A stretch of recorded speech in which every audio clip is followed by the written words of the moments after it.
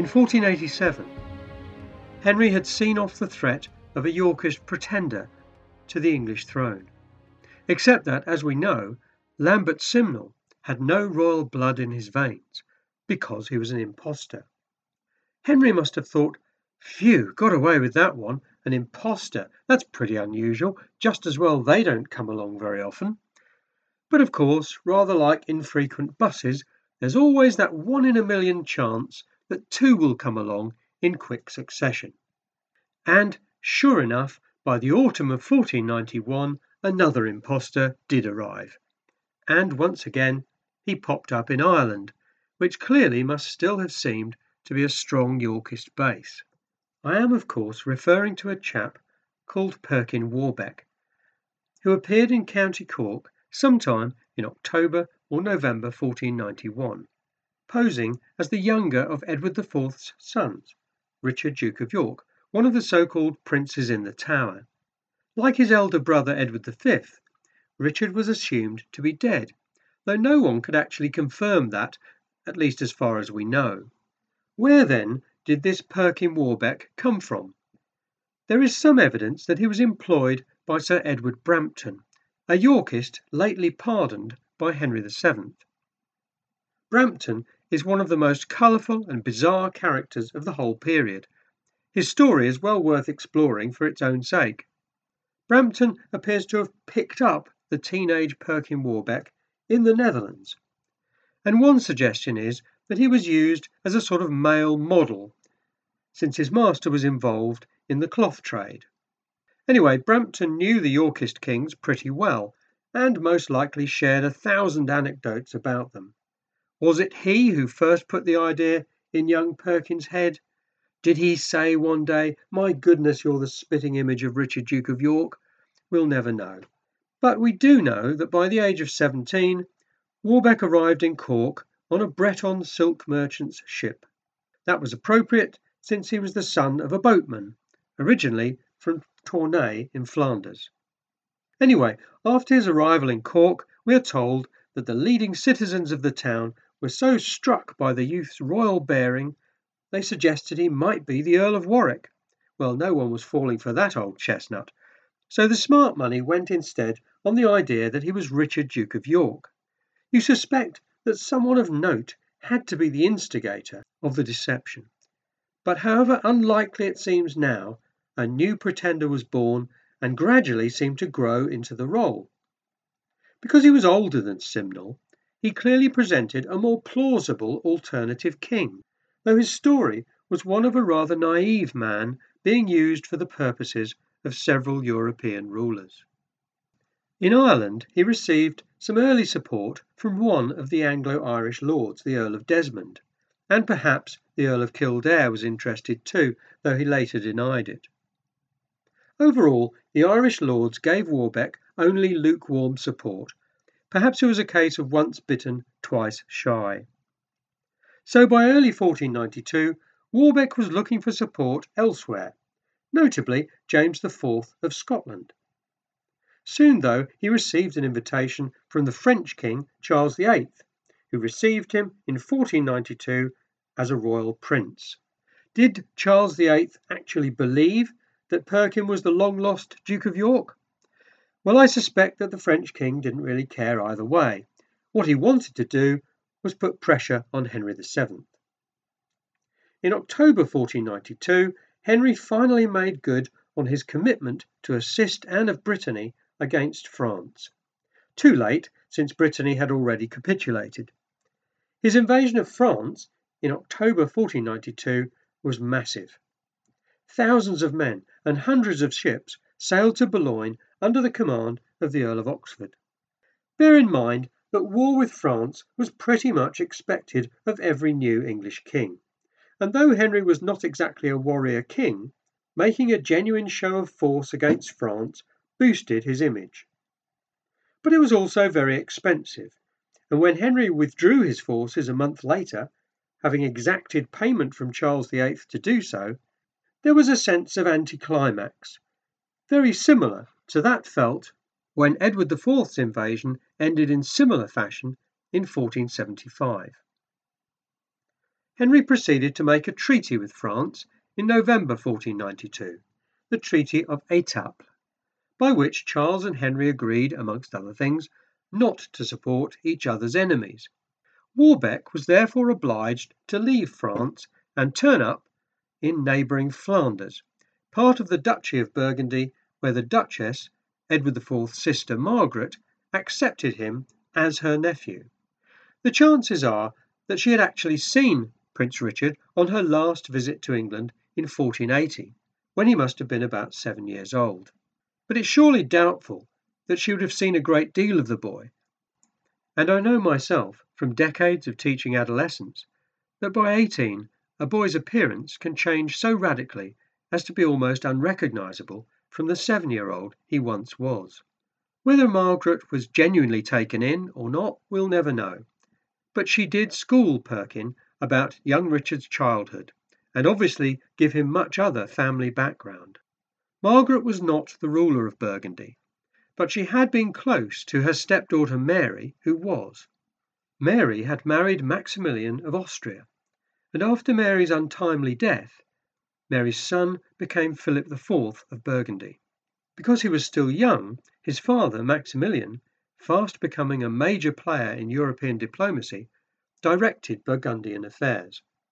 Like the French king, Maximilian was interested to see how useful Warbeck might be. Maximilian, who hoped to create an alliance of powers to limit French expansion, was incensed that Henry had made peace so easily with France. Perhaps if Henry was not willing to join the coalition against France, then a new ruler might be. Up to now, although Henry was obviously aware of the existence of this young man claiming to be his brother-in-law, he had no idea who he actually was. Word of the apparent survival of Richard, Duke of York, spread like wildfire. Men who had committed to Henry's cause in the belief that the sons of Edward IV were dead now found themselves rather conflicted. If this man truly was the heir of Edward IV, then he was clearly in their eyes the rightful king.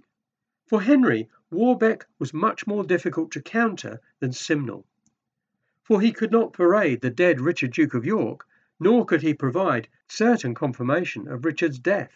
Did he even begin to wonder if Warbeck was for real? But in July 1493, the king's spies determined who Perkin Warbeck actually was. Henry was so incensed by the fact that Margaret of Burgundy had recognised Warbeck as her nephew that he broke off all trade with Flanders, which was a bold step, since it was a very important area of English trade. In November 1493, Perkin met Maximilian, who received him as the rightful King of England, and by the summer of 1494 he was in Flanders sporting a white rose and the coat of arms of Richard IV.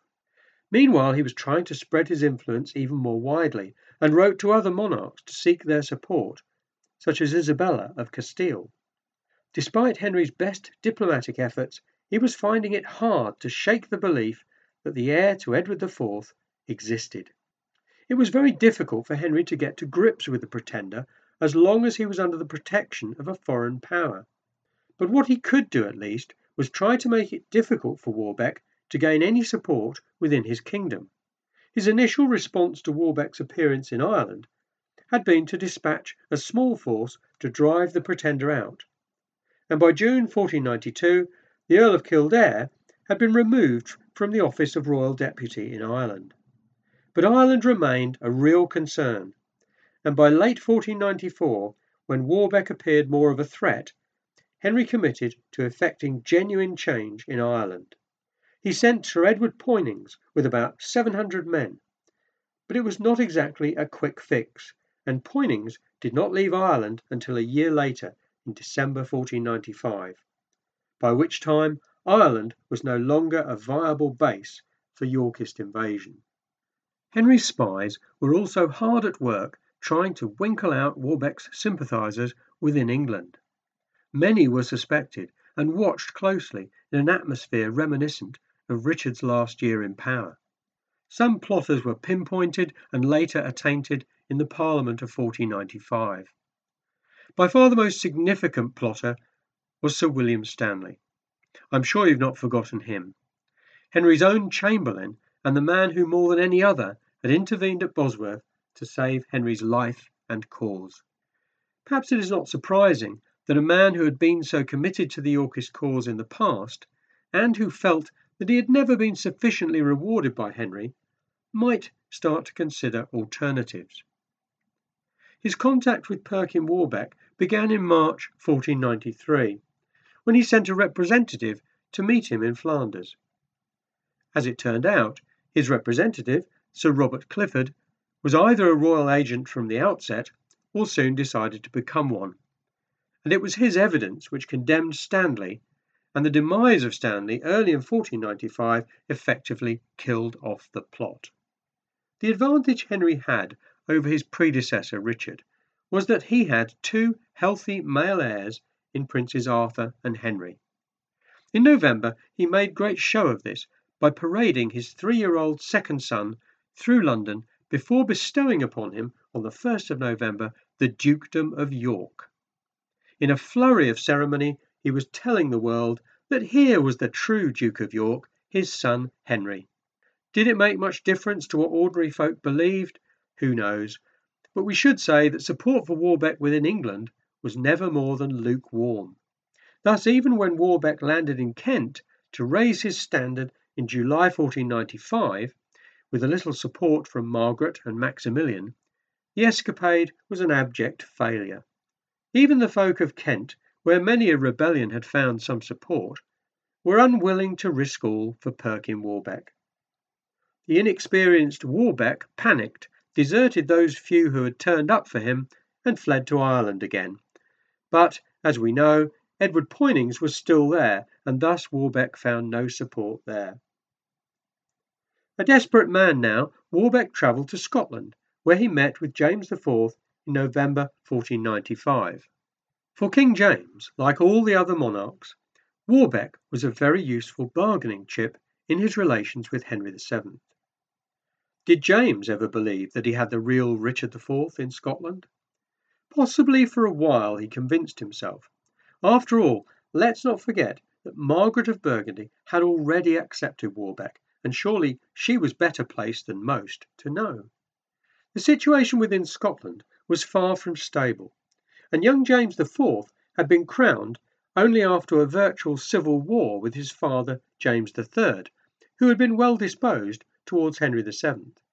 Many leading Scots now favoured a more hostile relationship with England. So James IV had to tread carefully if he was to retain Scottish support. Giving aid to a Yorkist rebel seemed like a good plan to rally the Scots. Thus James IV accepted Warbeck as the real Richard Duke of York, and even arranged a favourable marriage for him to a royal relative. For Henry VII, having Perkin Warbeck in Flanders was one thing, but having him just across the border in Scotland was quite another. Warbeck presented a much more credible threat, since he was so close to possible lingering Yorkist support in the north. And all the while there was an international element to this whole issue. Several European powers were attempting to balance the growing power of France by establishing an alliance against it. Maximilian and the Spanish monarchs, Ferdinand and Isabella, were keen to get England on board. A marriage alliance had already been proposed between Henry's eldest son and heir, Arthur, and Catherine of Aragon, daughter of Ferdinand and Isabella. But, you might ask, how does all that tie in to Perkin Warbeck's activities in Scotland? Well, the Spanish monarchs were worried that Henry Tudor's regime was under threat, and the last thing they wanted to do was marry their daughter off to a king who was shortly to lose his throne. The genuine threat posed by Warbeck in Scotland, as it happened a long-time ally of France, undermined Henry's negotiating position. Thus, all the major powers were watching to see how Henry would handle the impending crisis. By September 1496, the diplomats were working overtime because several actions were in play. Firstly, as I've said, there were the negotiations for the Spanish marriage, But there was another marriage proposal being considered at the same time, for a marriage between James IV of Scotland and Henry of England's daughter, Margaret. But even while those negotiations with Scotland were going on, James was preparing to launch an invasion across the border to support Perkin Warbeck in his bid for the English throne, and Henry was preparing to counter it. Confused? Well, basically, James IV has two irons in the fire. If the Warbeck invasion comes to nothing, he can revert to a policy of peace and rapprochement with England by proceeding with the marriage.